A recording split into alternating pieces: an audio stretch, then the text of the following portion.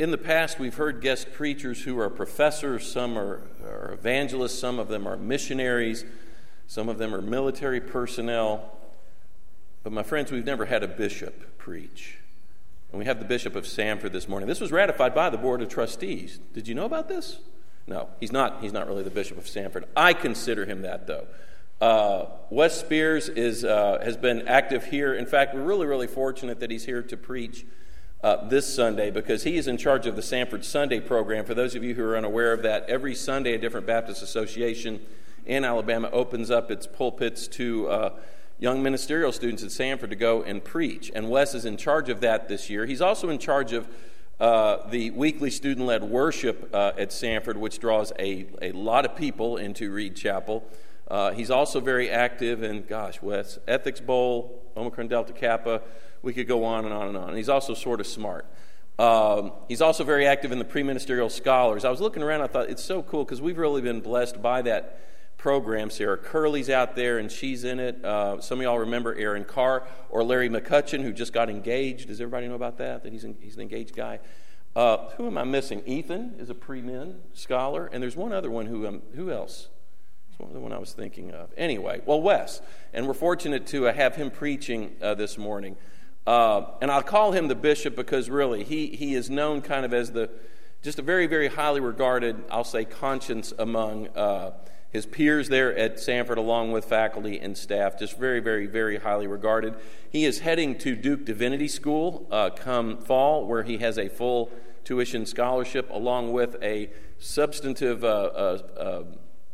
stipend, I guess, for each year. So again, we're very, very proud of him. It's been fun to be a part of seeing him develop while he's been here. But it's great that he's here to preach for us this morning. And Wes, we welcome you. Gave a really great message in the first hour, and you will really be graced by what he has to say. Now, there's one other person I want to introduce who will introduce a friend of his. Many of you know about the rich ministry we have with Mongolia, primarily through connections made with Gantamer Bodrock, he and Dagi, along with, on our end of things, Bill Dean and others. And that's just become an annual event, really, for us to have folks go over there and minister. And we're very, very fortunate today to have one of Gantamer's partners in ministry, and he's soon to be heading back to Ulaanbaatar and continue in his ministry that he does in association with Gantamer and others. So Gantamer, will you please bring your friend forward? And Gantamer will introduce him and also translate for him. But we welcome you and are thrilled that you're here this morning. Good morning. It's so great to be here and introduce my friend. His name is Tugultur, and his last name is so long that even the computer breaks down. So I cannot pronounce his last name. So, but he is a very dear friend of ours, and he, together with myself and Bayer Bilik, you met him in January, serves in the military academy and military of Mongolia. And he is a spiritual leader that brings the truth to many people in Mongolia and lead many into Christ through evangelism discipleship. Also, he is a happy husband that married up to his wife, Ebe, and he is proud dad of 2 children, the oldest a daughter and the youngest a son, and every night he cries because he missed them. And we're so thankful for Skype. And he is a blessed man and dear friend of ours. So I'd like to again introduce our friend Tugultur. Good morning. Энд ирсэндээ маш их баяртай байна. I'm so blessed to be here to come today. Тэгээд намайг бас энд ингээд гэрчлээ хуваалцах боломжийг өгсөн маш их хүндэтгэлтэй байна. I'm very thankful and very honored to have an opportunity to share my testimony. Би буддист гэр бүлд өссөн. I grew up in a Buddhist family. Тэгээд багаас маань маш их тийм буддийн ном тэгээд тийм чийждүүлдэг байсан. So I was acquainted with the Buddhist teaching and chanting. Тэгээд 2000 онд Батламал сургуульд яг анх элсэж орсон. So in year 2000 I joined military academy as a cadet. Тэгээд жилийн дараа аав маань ингээд нас орсон байгаа. But a year later my dad passed away. Тэр үед буддийн лам манай гэр бүлийг ямар нэгэн шашин шүтгэн бол танаа гэр бүл урууд нь дороотох болно гэж хэлсэн. At that time, the Lama, the Buddhist monk, said that if you believe other faith, your family will be distracted and you face ruins. Тэгээ би энэ үгэнд маш их итгэсэн. He strongly believed in those words of Lama. Тэгээ аавыгаа нас барсны дараа би маш их тийм арх хууж их шоу цингэнд их дуртай тийм хүмүүс байсан. So as my dad passed away, I had a very deep void in my heart. So I started drinking, smoking, and attending different parties. Ягаад гэвэл намайг хориглох хүн байхгүй байсан. One of the reasons is that he was the one who was holding him and disciplining him, and now that person who was holding him is gone. Тэгээ нэг өдөр дүү маань яг Христэд итгээд ирсэн байгаа. And one day my younger brother came, accepted Jesus and came to him. Тэгээ би тэр үед дүүгээ зодоод Библийн урж шатаагаад чи гэр бүлээ ингээ урууданд ороод болохыг хүсэж гинөө гэж ууралсан. And he shared Christ with Togo, but he was very mad at him. He said, "You wanted to see the destruction of your family. You don't remember what Lama said?" So he took the Bible, tore apart, and beat his brother. Тэгээд миний амьдрал маш уруудаад хэцүү байх үед ган төмөр өгчтэй таарлцсан. So it was my life on a way of destruction. I met a teacher at that time, Gantamor. This weird part. Тэгээд тэр ингээд надад маш их санаа тавьж исэн. Yeah, so he showed a lot of care and love. Тэгээд тэрний санаа тавилтанд би маш их дуртай байсан. And Togo was very attracted to that care and that love and that appreciation. Тэгээд тэгтэл харин нэг өдөр надад ингээ Христийн тухай ярьж өгсөн. Тэгээд тэр үед нь би оошохгүй хүлээж авахгүй өнгөрөөж исэн. So as he shared Christ to Togo, he would be not accepting, he was rejecting, he was ignorant. Тэгээ миний амьдрал маш хэцүү байх үед манай ээж бас маш их санаа зовоод чиний амьдрал яагаад ингэж уруудаад байна гэд ойлаад асууж исэн. Same time as I was encountered with my teacher, my life was going down, and my mom was very concerned, and she kept asking through tears, "Why you're destroying your life?" Яагаад гэвэл би гэртээ ингээд маш олон удаа согтуу орох юм тохиолдол байсан. Because every time, almost every night, he would come home drunk and pretty much destroy his life. Тэгээд ган төмөр ахтай танилцаад маш удаан хугацаанд ингээ харилцчихсэн. But as I was his teacher, there was a relationship that we had together, and he was able to see and embrace the love that we provide for him. Тэгээд би бас тэр хүнийг их сонирхсан. And he was very interested why he is different, why his life is different. Тэгээд яагаад надад ингэж их хайр харуулад байна? Юу байна энэ хүний цаана? So why he is showing this love? What is behind this love? Гэтэл яг нэг өдөр эзэн яг миний зүрхэнд хүрээд тэгээд өөрийгөө илчилсэн байгаа. And one day God touched my heart and revealed himself to me, and I surrendered my life to him. Тэгээд би яг Христийг итгээд үзье гэж анх бодсон. Миний амьдрал үнэхээр өөрчлөгдөх юм бол би Христэд итгээд явъя. Өөрчлөгдөхгүй бол би энэ Христэд итгэлийг хаяа гэж бодчихсон. So he kind of made this negotiation and said, "I'll give you a chance, Jesus. Give you a chance to change my life. If it doesn't change, then I will just stop believing. But if it changes, I'll continue my faith." Харин яг миний амьдрал тэр итгэсэн мөчөөс эхлэн маш ихээр өөрчлөгдөж байгааг би мэдэрсэн. But since the moment I accepted the Lord, there was great changes happening in my life. Тэгээ яг тэгвэл ээж маань хүртэл намайг хараад чиний амьдрал үнэхээр гоё болж чи яг юунд яваад байгаа юм гэж асууж исэн. Even my mom would testify when she said, "Your life is changing, and there is a great good changes in you. What is the reason or what is the cause behind that?" Тэгээд би яг эзэнд бүрэн итгээд тэгээд Батламаа сургуулаа төгссөний дараа яг эзэнд бүтэн цагаар үйлчлэх шийдвэр гаргасан. And that moment I decided to follow Jesus fully, with wholeheartedly. And after graduation from military academy, as I got commissioned as an officer, I felt that God is leading to be a full-time minister. Тэгээ яг одоо яг Батлан цэргийн сургуулиудын сонсогч нарт сайн мэдээ тараадаг юм үйлчлэл хийж байна. And currently I work with all cadets of military and police and bring the gospel to them. Тэгээд эзэн яг өдрөөс өдөрт бас намайг өөрчилж байгаад их талархдаг. I'm very thankful that God is changing me daily, momentarily. Тэгээ баярлалаа. Thank you. Тэгээд манай цэргийн нөхөрлөл энэ цуглаантай ингээд хамтарч үйлчилж байгаад та бүхэнд бас бидний төлөө үргэлж залбирдагт маш их баярлалаа. I also deeply appreciate that this church, Brooklyn Baptist Church, is deeply having a strong partnership with our military ministry back in Mongolia, and through your prayers and help and support, we are achieving the kingdom. Тэгээд бид нэр Христ дотор нэг юм аа. And we are one in Christ. Баярлалаа. Thank you.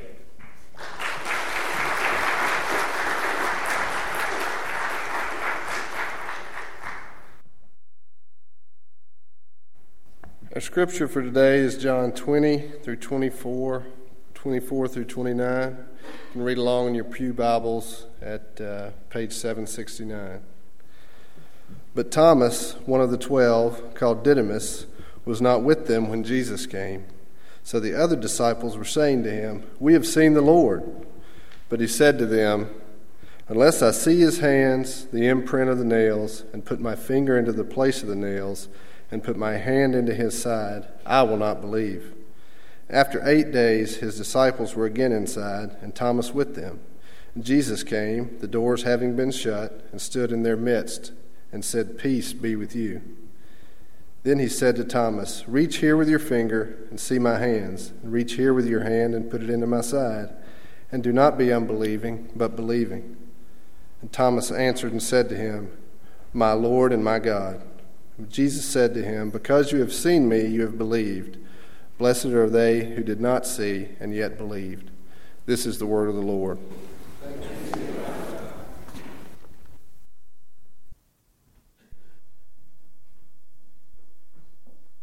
I don't believe in the resurrection.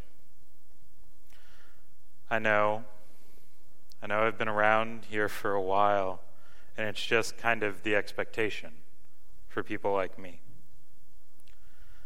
I know it's been a week, and I know last week everybody was celebrating, and there were songs and all sorts of happy things, but I just didn't see it. I don't have that kind of hope, I just can't believe that easily. I know you've got your arguments, and I think they're pretty convincing sometimes. But it's not enough, because after everything that I've seen in my life since I've been born, all the war and the hunger and the suffering, it's just too much. I don't understand how you can look on all of that suffering and pain and misery and say that he got up. I just can't believe that.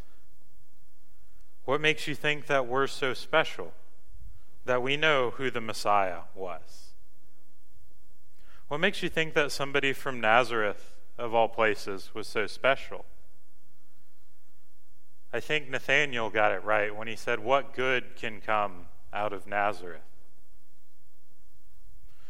What makes you think some carpenter's son who could perform some neat tricks is the Son of God?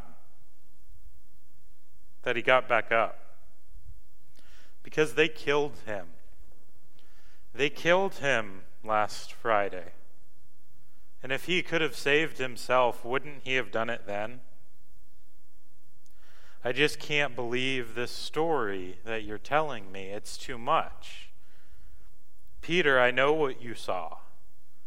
Mary, I know what you think you saw. John, I know that there was nothing there. You don't have to tell me again. But there's so many kinds of explanations. I don't have that kind of hope, friends. Don't get me wrong. I think what Jesus told us was right. I think that when we walked with him, he told us about this kingdom and that building this kingdom was a good thing, and I believe him. At least I still think that most days. But some days I don't have that kind of faith. And not today, not now. Not after what we saw last week. They killed him. I don't have that kind of faith. If I don't see in his hands those nail wounds, if I can't put my finger in them, and if I can't put my hand in his side, I will not believe.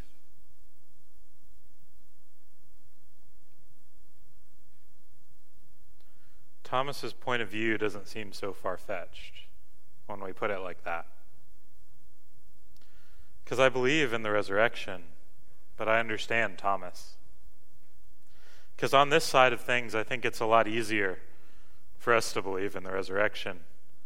2,000 years later, with 2,000 years worth of saints behind us to back us up, it's a little easier than when it's only been a week and you've got about a dozen and a few more men and women who are saying that this happened. But even still, I think that our modern faith has a lot in common with somebody like Thomas, because our faith is wounded like Thomas's faith. We've seen horrifying things. If not firsthand, we read about them in the newspaper, we see them on TV, we hear about them from our neighbors. Our faith struggles, and rightly so.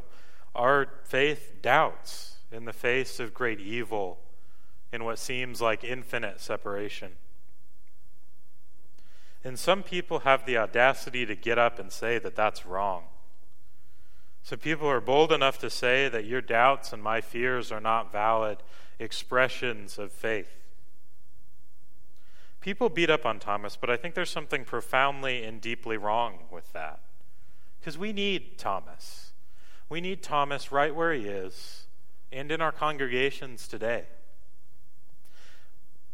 Why? Because blessed are those who believe and have not seen. That's said in John, but in Matthew, doesn't Jesus also say, blessed are the poor in spirit, for they will inherit the kingdom of heaven. You see, people can beat up on Thomas, but we need Christians like Thomas too. We need humble Christians. We need Christians who, like Thomas, don't automatically assume that they know what God can and can't do. So my greatest problem with Christian theologies I disagree with is not political positions or answers to individual theological questions. I'm okay with us disagreeing.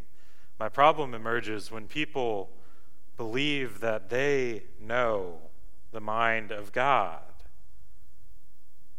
Because liberals and conservatives alike often come to the table with a certain amount of zealotry that makes an idol out of certainty. And they know that their way is right and that they can't suffer the presence of a fool. They either, on one hand, believe that they're right and everyone else is a bigot, or on the other, believe that they're right and everyone else denies the authority of Scripture. Those are vast generalizations that suffer without nuance, but I think you get my point. Everyone on the theological spectrum suffers, myself included, for making too many assumptions. While I was preaching at a conference this last year, in my sermon, I identified several false gospels, subversive narratives that undermine the truth of Christ's gospel.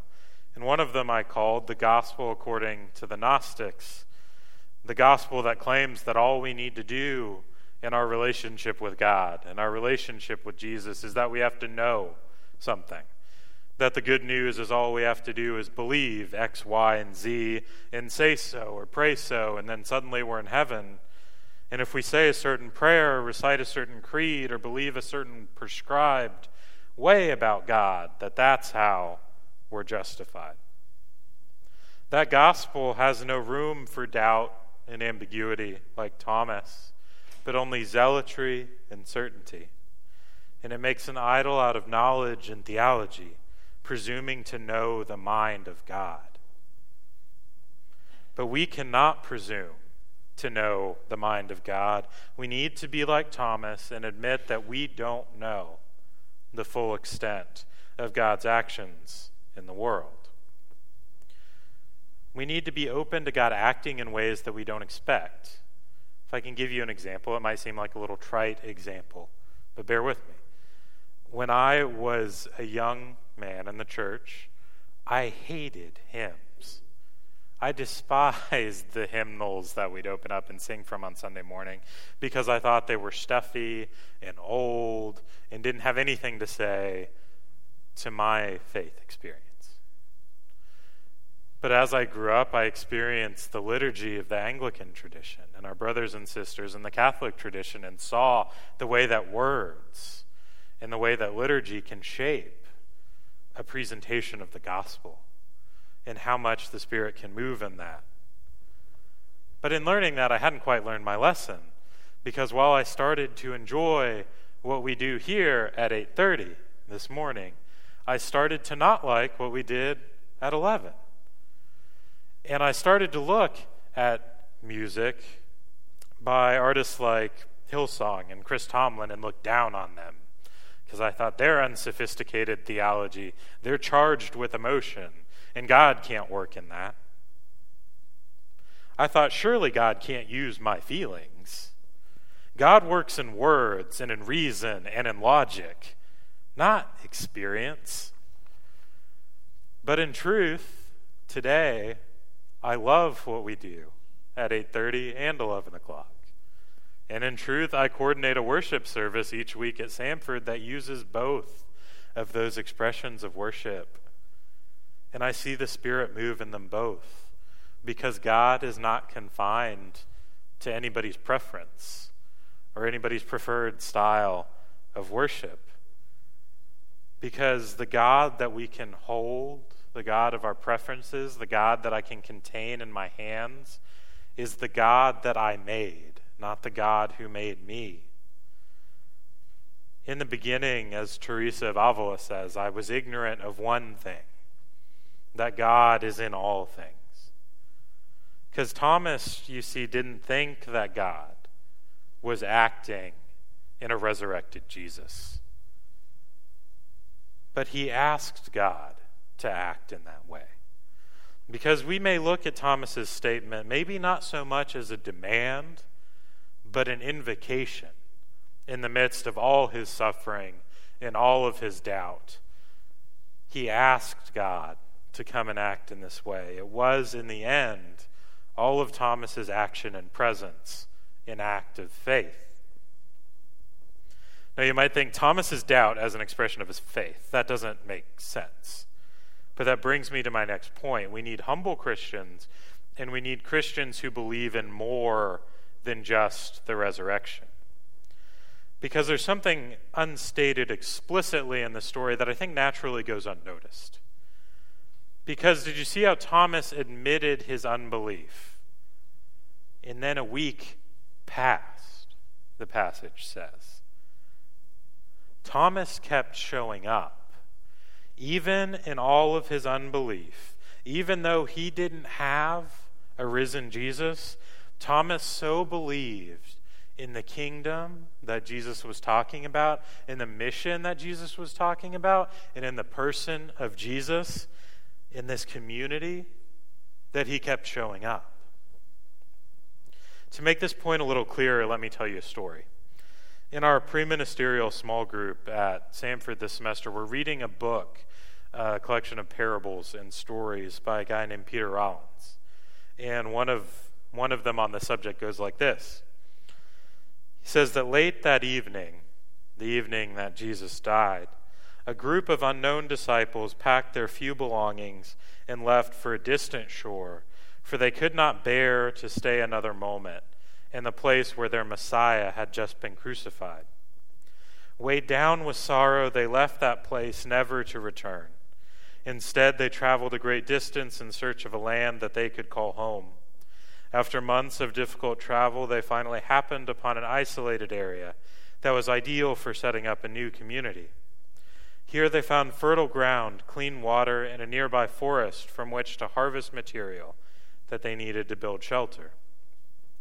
So they settled there, founding a community far from Jerusalem, a community where they vowed to keep the memory and mission of Christ alive in simplicity, love, and forgiveness, just as he had taught them. The members of this community lived in great solitude for over 100 years, spending their days reflecting on the life and teachings of Jesus and attempting to remain faithful to his ways. And they did all this despite the overwhelming sorrow in their heart at his death. But their isolation was eventually broken when early one morning a small band of missionaries reached their settlement, and these missionaries were amazed at the community they found. What was most startling to them was that these people had no knowledge of the resurrection and ascension of Christ, for they had left Jerusalem before the resurrection on the third day.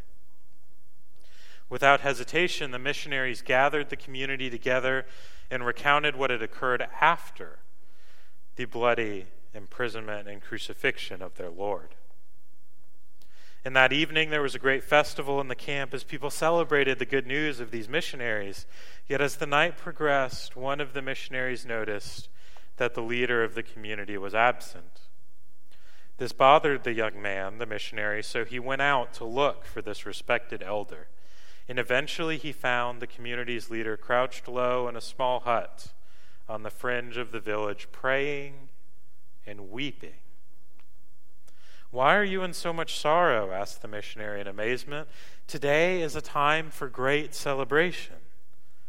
"It may indeed be a day for great celebration, but this is also a day of great sorrow," replied the elder, who remained crouched on the floor. "Since the founding of this community, we have followed the ways taught to us by Christ. We pursued his ways faithfully, even though it cost us dearly, and we remained resolute despite the belief that death had defeated him and would one day defeat us also." The elder slowly got to his feet and looked the missionary compassionately in his eyes. He said, "Each day we have forsaken our very lives because we judge Jesus wholly worthy of this sacrifice, wholly worthy of our being. But now, following your news, I am worried and fearful that my children and my children's children may follow him, not because of his radical life in supreme sacrifice, but selfishly because his sacrifice will ensure their personal salvation and eternal life." And with this, the elder turned and left the hut, making his way to the celebrations that could be heard dimly in the distance, leaving the missionary crouched on the floor. I think that Thomas kept showing up because he understood the point of this parable, that what Jesus was talking about and what Jesus lived and what Jesus came to do had an appeal beyond his death in ways that Thomas didn't quite realize yet. Thomas believed in the kingdom of God. We need Christians like Thomas because we need Christians who believe in the resurrection as more than a cheap trick, because the resurrection is more than some magician's greatest illusion. The resurrection is not some magic trick. It's not Jesus' triumphal laugh at the people who killed him. The resurrection is a promise of the foreshadowing of a greater kingdom. It's the promise that all things will be made new, that God is coming back for God's people, that one day it will be as John of Patmos tells us in his Revelation. "See, the home of God is among mortals. God will dwell with them. They will be God's peoples. And God will be with them, and God will wipe every tear from their eyes. Death will be no more. Mourning and crying and pain will be no more, because the first things have passed away." In his showing up, Thomas tells us that he believes in this kingdom, and he believes in it all the more when he sees the resurrected Jesus. So much so that tradition tells us that Thomas went on to found the church in Egypt and go all the way as far as India. Why? Because Thomas believed in the kingdom. Peter Rollins, who made that story, was once asked if he denied the resurrection. His response was that he denied the resurrection every single day when he did not build this kingdom. "I deny the resurrection of Christ," he said, "every time I do not serve at the feet of the oppressed. Every day that I turn my back on the poor, I deny the resurrection of Christ when I close my ears to the cries of the downtrodden and lend my support to an unjust and corrupt system."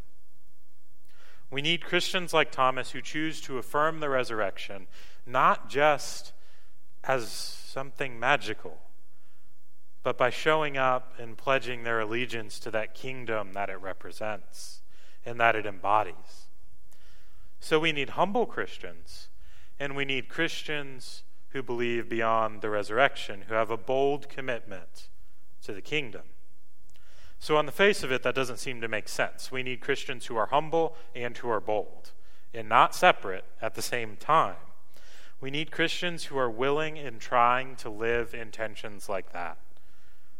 Because our faith is a faith of tension. The kingdom is already, but not yet. Christ is risen, but yet ascended. God is close, yet far away. God is intimate and unknowable. We are called to power by giving power away. The first shall be last, and the last shall be first. We are to approach the throne of God with confidence in our faith, with fear and trembling. The world, especially the world of faith, is complicated, and far more complicated than we assumed. And it only gets more complicated. But in its daunting complexity, the gospel of Thomas is not arrogant or presumptuous. The gospel Thomas shows us is faithful and sincere in the face of all of it, in its doubt and in its certainty, in its humility and in its boldness. I think Thomas was absent from that first meeting for all our sakes. That if Thomas had not been absent from the first time Jesus showed up, we wouldn't have such an example of faith. Thomas tells us that our doubts are okay, that our doubts are an acceptable expression of our faith. Thomas is never condemned by the other disciples who are also still showing up for his doubts. Because lest we forget, blessed, Jesus said, are the poor in spirit. Thomas tells us that we have to believe in more than just the resurrection. We believe in a kingdom. Thomas tells us that even when we're struggling, we still need to show up. Because if we keep showing up, the community ought to lift us up, like those disciples kept welcoming Thomas in. That community ought to lift us up in our impoverished spirits. Because in the midst of that, in the midst of all our doubt, in all our struggles, even when the doors are closed, when the doors of health, wealth, prosperity, opportunity, happiness, even when those doors are all closed, Jesus can appear in the midst of us. Thomas tells us that our refrain is not just I believe, I believe, I believe, but the refrain of that Father in Mark's gospel. I believe, help my unbelief. Thomas tells us that it's okay to say at the same time, I need to see these wounds and Jesus, my master and my God. Faith is both and not either or. Faith is messy, but even now, today, Thomas can say the words of the Apostle Paul when he says, now I see through a mirror dimly, through a glass darkly, but then we will see face to face. Now I know only in part, and then I will know fully, even as I have been fully known. And someday, if we're like Thomas, we'll be able to look back on our lives through all of our struggles and through all of our doubts and say to those behind us who are poor in spirit the very same. Blessed are you who are poor in spirit, and blessed are you who believe and have not seen. I believe, help my unbelief.